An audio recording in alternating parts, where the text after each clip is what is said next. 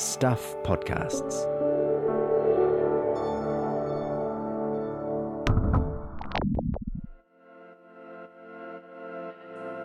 Hi, I'm Michael Wright and welcome to The Long Read from Stuff. This week's episode is called Finding Ben. It's by Stuff senior writer Mike White, who joins me now. Hi, Mike. Hi, Mike. How are you? I'm good. Finding Ben. Tell us about Ben. Who's Ben? He's Ben Lott, who's now 32. He's from Wanaka. In 2018, he was competing in an adventure race in Fiordland, had a fall and suffered a severe brain injury. And over the next few months, his life basically fell apart. He lost the ability to speak. He couldn't cope with light or sound. He couldn't balance properly. He lost his job. He lost his partner. A lot of friends walked away from him. But one of the people who stuck with him was actually a guy who found him during the race after he'd had this accident, and that guy's name is Scott Worthington. And so this story is really about the two of them and a remarkable journey that they've gone on together over the last few years. Yeah, so the story is sort of in two parts. I think readers on Stuff might find it in that form. There's the first half, which is the accident and the injury you just described, and then the journey that Ben and Scott go on together, which involves another extreme or ultra race, if you like. So just tease that a little bit for us. So basically what happened, when Ben was at his lowest, he was basically shut in his room at his parents' home, unable to come out. Scott Worthington realised that Ben was happiest in the mountains, so he decided he'd take Ben out just for gentle trips into the hills at first, and gradually over the next few years, those trips became bigger and bolder and into far more remote places, what they call missions. Ben had been told by his medical staff not to have any goals. That was the best way for his brain injury to recover. Scott thought that was mad, that you should never, tell someone not to have any goals. So he asked Ben, what's your big goal? And Ben said, I'd always wanted to do this amazing kayak race in Canada and Alaska called the Yukon 1000. It goes 1,000 miles down the Yukon River. It's the world's longest and hardest kayak race. And without thinking, Scott said, I'll do it with you. And so over the last few years, this Yukon 1000 race has become a holy grail for them, both in terms of getting Ben better and being able to gauge his recovery, but also just as an athletic kind of goal that the two of them had. And in July this year, the two of them finally lined up in Whitehorse, Canada, for the Yukon 1000. Were you there as well? Yeah, I did. Look, I met Ben and Scott in 2019, and so I've followed the progress of this story for 4 years now. And it was such a compelling story and such a remarkable recovery that Ben made with the help of Scott and many others that I felt it had to be told. So we decided we'd make a documentary about this, and as part of that I went to Canada to see the start of the race. The race goes through extremely remote areas and you can't follow it, and especially because the main road alongside the river got closed due to forest fires, so I had to drive 1,000 kilometres kind of across to Alaska to see them at the finish line. So yeah, I was with them during their time in Canada and Alaska in an effort to be able to tell the story, really well, and to provide documentary footage for the documentary, which is called Finding Ben. Just quickly tell us a bit more about that.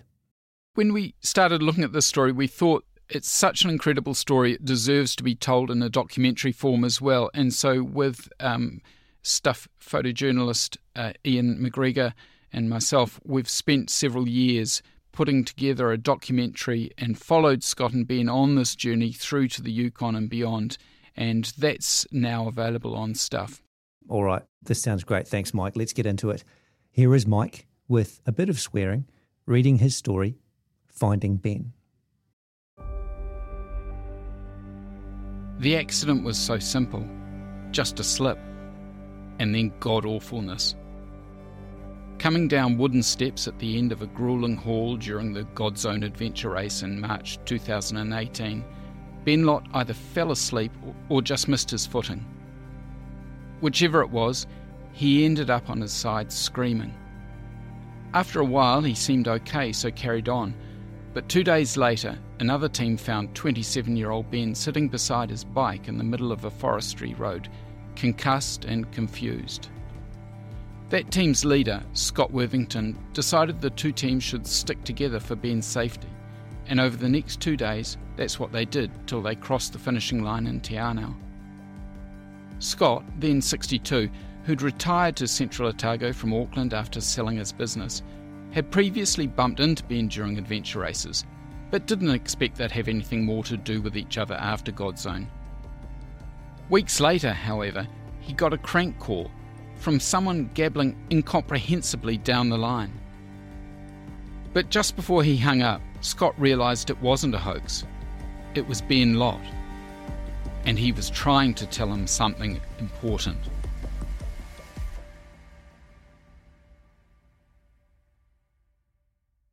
The effects of his fall had been stealthy, shadowing Ben, then suddenly smothering him. At first, his words became slurred. Then he lost them completely. He lost his job at a rural supplies company. He lost his partner, his savings, his self-worth. In their place came migraines, an inability to balance and walk, and constant nausea. Sometimes he couldn't remember his name. He added notes to his phone's alarms, so when he woke each morning, he could remind himself who he was, how old he was, and where he lived. Shifting home to his parents' farm near Fairlie in the Mackenzie country, Ben shut himself in his bedroom, unable to cope with the light, sleep his sole escape. When he did emerge, he couldn't bear noise, even things like the sound of cutlery on plates. All the chairs in the house had carpet put underneath them so they wouldn't scrape on the floor. It was hell, as a parent, to watch it happening, recalls Ben's father, Bill. His speech, as friend Laurie Watson puts it, was muffled, mumbled, slow, unrecognisable. When small children speak, and only the parents can understand them, Watson says, it was that, times 1,000 more. We played a lot of charades.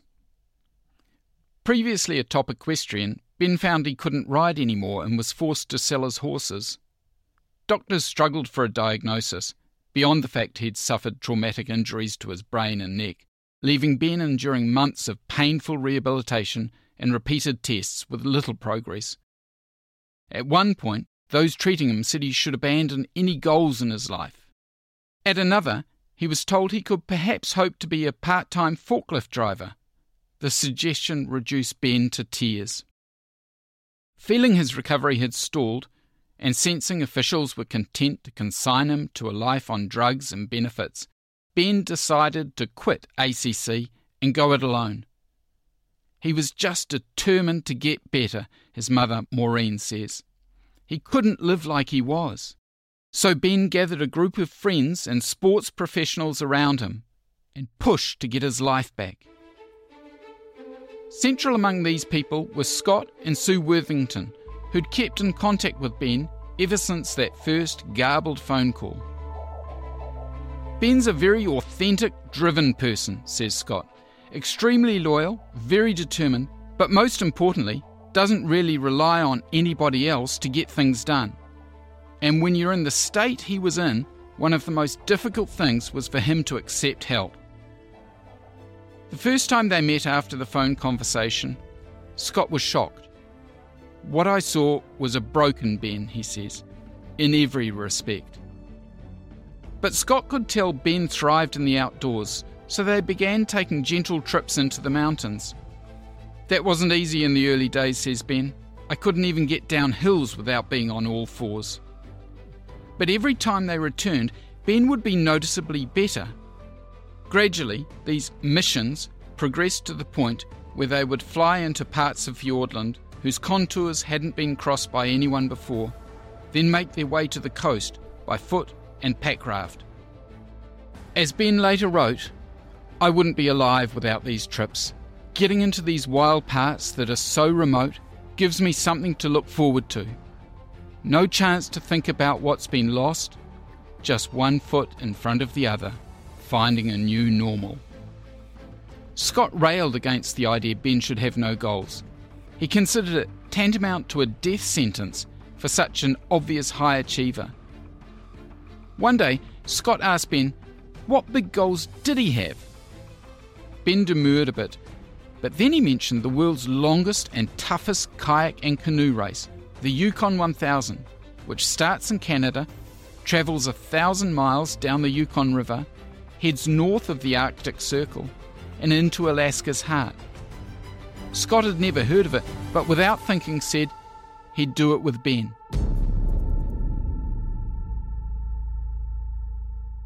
From that point, their missions developed a twin focus, helping Ben's rehabilitation and training for the Yukon race. But all the time, there was another strand to Ben's recovery. Scott's wife, Sue Worthington, had worked in advertising and copywriting for years. Her company, Big on Writing, dealt with everyone from big corporates to political parties. In 2018, she saw a social media post from Ben featuring audio of his pained attempts at learning to read again, overlaid with photos of his achievements before the accident. In that 30-second clip, Sue realised Ben had neatly captured how his life had been ruptured. Spying a creative streak, she suggested he work with her on some advertising videos. Before long, Ben had become her most trusted employee, finding new clients, rewriting companies' websites, and driving the business. But scepticism and prejudice dogged Ben from boardroom to boardroom because of his speech. I remember distinctly we were in front of one client and they literally ghosted him in the meeting, says Sue. They didn't talk to him, they didn't do anything with him. About 6 months later, I said to Ben, "Your English has improved out of sight." And he said, "I've been practicing every day since that meeting." And that's what Ben does. We don't work with that client now. In May 2022, Ben became Big on Writing's managing director and half owner of the company, which now has clients and staff around the world. I guess my philosophy in life is that you never judge a book by its cover, says Sue, and that's probably why I took Ben on board. But what I discovered through this process is that a book is always judged by its cover. And what Ben had to do was make sure that cover was really, really good. The idea of taking someone in Ben's condition to compete in one of the world's toughest endurance events seemed far-fetched and likely doomed to many, including some of Ben's doctors. But Scott refused to consider anything other than making the start line and then paddling for however long it took them to finish. COVID, in a strange way, helped, delaying the Yukon race for 2 years. In that time, Ben became stronger. His speech improved to the point where it was hard to pick up defects, and outwardly, he seemed to be almost back to where he was before March 2018. But the migraines, the tiredness, the recurrent nausea and vomiting, the light sensitivity all remained. By now, a wretched rhythm he'd learnt to march with each day. 99% of people wouldn't have had the recovery Ben had, says Sue. It's nothing short of a miracle.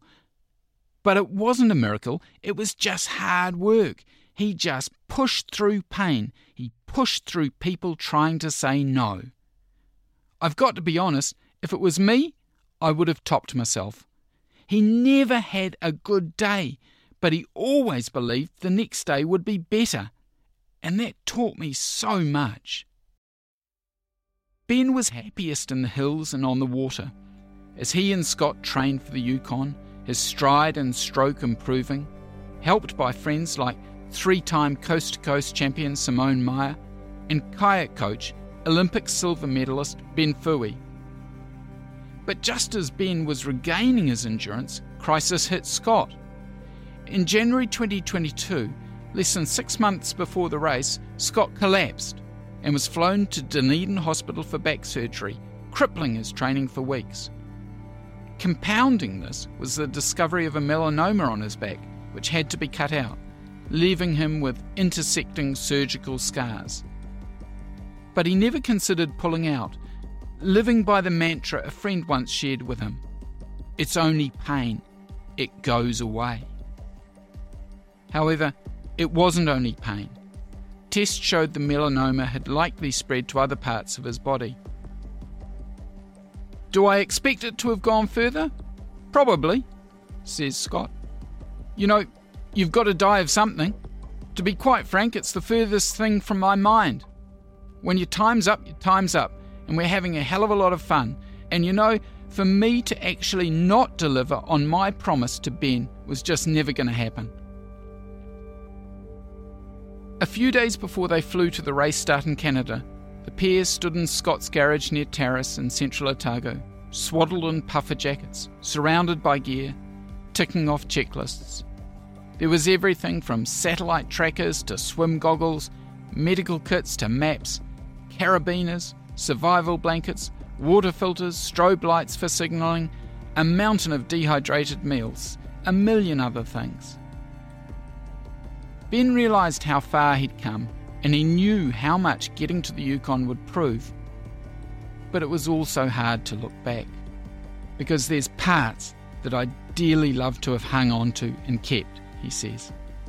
But you've just got to let it go.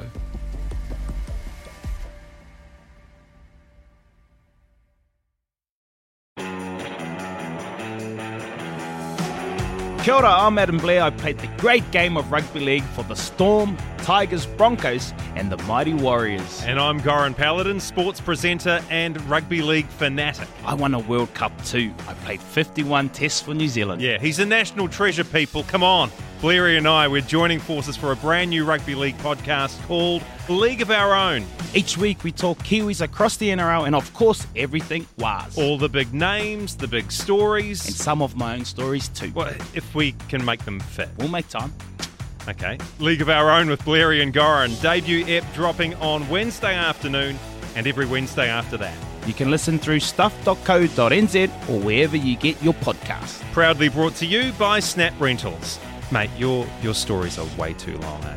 Nah, we've got to take them on a journey. Oh, the journey. Yeah, of course. Prepare for an unfiltered journey through the harsh realities of infertility. My name's Nadine Higgins. I'm a broadcaster, a journalist, and I've been trying to make a baby with my husband. That's me. I'm Dan, and we reckon infertility is lonely enough without making it a dirty little secret.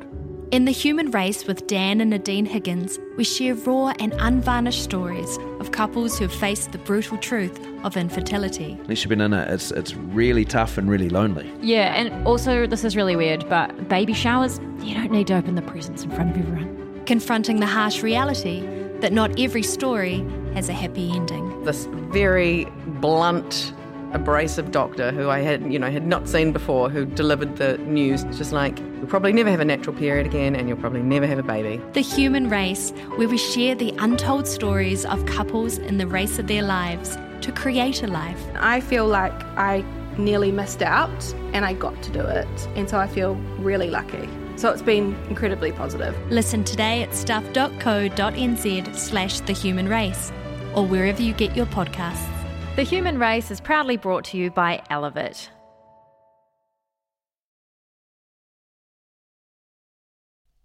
In a world full of extraordinary athletic challenges and exceptional physical feats, the Yukon 1000 remains special.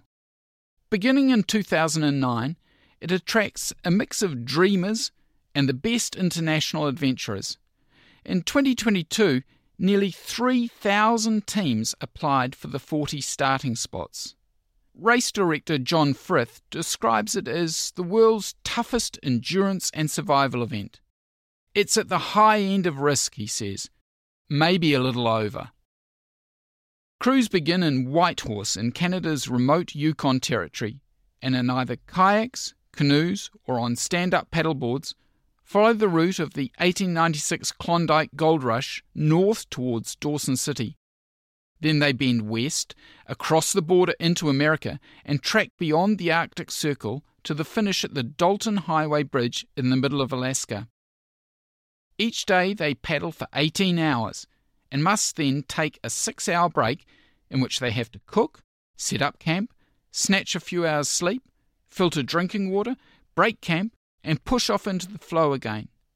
They must be totally unsupported and have 10 days to finish. Among 2022's competitors were polar explorers, those who'd rowed across oceans, and another who'd climbed Mount Everest. Despite Ben being laid low by COVID as soon as he arrived in Whitehorse, and Scott needing a tooth pulled on the race's eve, the pair remained unfazed by their competition, confident in their years of preparation and shared adventures. On Saturday, July 2nd, Ben and Scott escaped Whitehorse's summer-baked streets and entered the air-conditioned respite of a conference room, where race director John Frith stood preparing to give the final race briefing. With a bluntness born from a life in the military, Frith warned of forest fires, bears, moose, rapids, high water, and the need to be utterly self-sufficient, as rescue simply wasn't possible in most locations during the race. "When you're out there, he said. "There's no Googling your way out of this shit. It's a really special place, so cherish every moment. It's a race, but it's one hell of a place." Shortly after 6 o'clock the next morning, Ben closed his hotel room door, stepped into the sun, and set off along Whitehorse's waterfront to the race start line. An hour earlier, he'd convinced himself he didn't want to do it. "Because why the hell would anyone enjoy this?" he said. But the excitement had quickly returned, along with some perspective. It's kind of like the end of a 4-year grunt that everybody said wasn't possible and I'd never be able to do, he said. The moment we sit in the boat, it's a bit of, I did it. As Ben and Scott stowed provisions for 10 days, slathered on sunscreen and anti-chafing cream, and wished fellow competitors good luck, there was a sense they'd already completed the biggest challenge. "It's the end of 4 years of absolute hell, really," said Ben, tearing up. "But hey, we did it. We got here to the start, and that's all that matters." Scott too choked back tears as he thought about everything they'd gone through together to get here. "Fear's awesome," he said. 3 years, and to be here is just the best. So we're going to give it our best and enjoy the adventure. Yep, be a few tears at the end, unfortunately. Today on Newsable, it's Back to the Future with the return of a National Party policy of years gone by. So, what is social investment and does it work?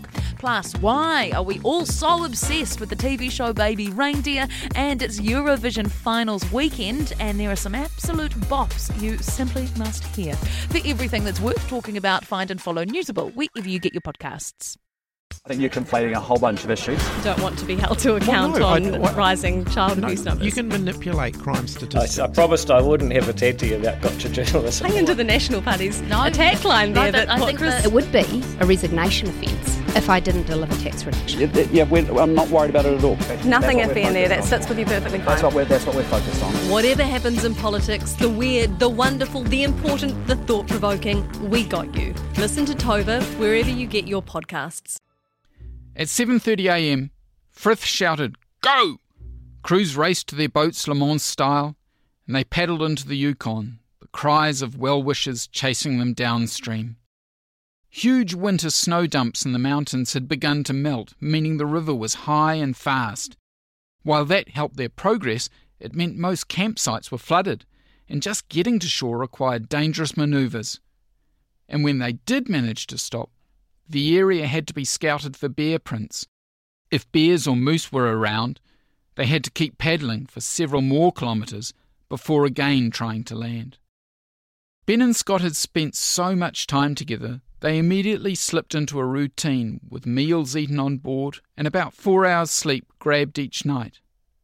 The mosquitoes were murderous, the campsites waterlogged and sloping, the temperatures tipping into the 30s. Forest fires, which had cut the only road north through the Yukon Territory, blocked the sun and spread across the river's surface. Rapids and whirlpools capsized several boats. One crew swept downstream for 20 minutes before making it to shore, then spending several hours in their sleeping bags to stave off hypothermia. Thunderstorms with lightning swept over the crews, forcing them to seek shelter. By Dawson City, the race's halfway point, 3 crews had pulled out. But Ben and Scott steered away from calamity, navigated their way through sections where the river stretched 4 kilometres bank to bank, and kept on paddling, 18 hours a day, day after day. Ben developed trench foot from the constant damp. Backs were rubbed raw, and Scott's fingers locked at painful angles from the repetition of gripping his paddle. On the evening of Saturday, July 9th, after 6 days and 15 hours, the pair paddled under the Dalton Highway Bridge, 800 kilometres north of Anchorage, and nosed into shore where Frith and supporters waited for them. They were 8th of the 21 teams to complete the race. There was champagne, there were hugs, there was a sense they could have carried on further, rounded more river bends, even reached the ocean another 1,000 miles away. But above all, there was the feeling they'd somehow pulled off something that seemed like a pipe dream 3 years before, when Ben was incomprehensible and all but crippled. Relief and realisation, all wrapped in a swirl of backslapping. They carted their bottles of bubbly to the nearby truck stop, an iconic diner that features on TV series Ice Road Truckers, and buried themselves in burgers and chips, 100 vignettes and race memories rapidly traded with other finishers gathered there. Then they once more pitched their tent at the back of the truck stop beside 2 giant rubbish incinerators, and with crows watching on and the midnight sun still orange above the horizon, crawled inside. Ever since the accident, ever since his life began falling apart, there'd been the inevitable temptation for Ben to focus on what he'd lost. And he succumbed often in the early days. The hole in his life easy to tumble into, the way out hard to see. His speech, his movement, his friends, his partner, his job, his horses, his self-esteem and the dreams every young person has, all stolen in an instant. The simplest route was to accept the fatalism of health officials and the boxes bureaucrats wanted to place him in. But Ben took a different stance. Fuck them, he said. This was the kid who didn't want to play rugby in the Southland village he grew up in. Instead, he played netball. Ben was always a tough kid. I don't care what people think of me. He just did it, his mum Maureen says. And down there, playing netball as a boy wasn't the done thing. After the accident, Ben knew he just had to listen to what his body was telling him, where it hurt most, and get help with that. In time, he accepted life would never be the same again. But he was still Ben. And he figured if he worked hard enough, then surely improvement would come. He did his part and was encircled by others who helped him. The friends in Canada who flew him first class to Vancouver for Christmas for respite. The friends in Wanaka, where he now lives, who kayaked and mountain biked with him. The friends who took him to the top of the mountain and pushed him off so he could learn to ski again. What began with his fall near the Wairau-Rahiri River in Fiordland and ended beside the Yukon River in Alaska couldn't have been predicted. But what happened was something Ben realised he simply had to get beyond. And somewhere between those 2 rivers, he found a way. But for Ben, the story was never going to finish on the banks of the Yukon. It was just a first step, a launching point for more adventure.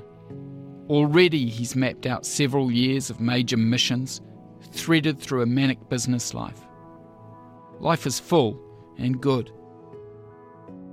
For Scott, there's extraordinary pleasure in seeing Ben's recovery and huge enjoyment in having spent so much time with him. I mean, you can give cheques to Save the Children Fund and all those sorts of things, which are great, he says. But there's something really nice about helping somebody in your community that needs help.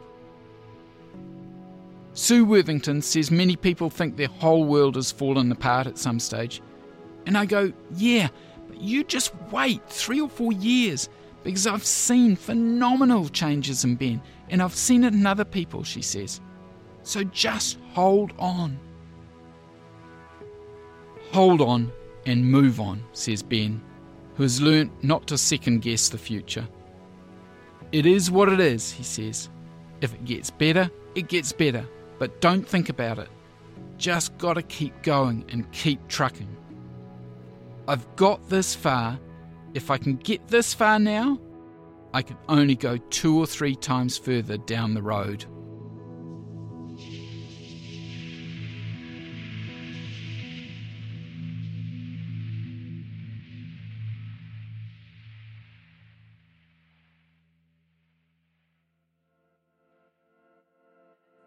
That was Finding Ben on the long read from Stuff, written and read by Mike White and produced by me, Michael Wright. This episode was edited by Connor Scott. If you're listening via the Stuff website, you can hear this story and many more like it on the Long Read podcast, available on all the usual podcast apps. You can also now drop us a line on email at thelongread@stuff.co.nz. And if you liked what you heard, please give us a 5-star rating and a review. It helps other listeners find us. Thanks for listening.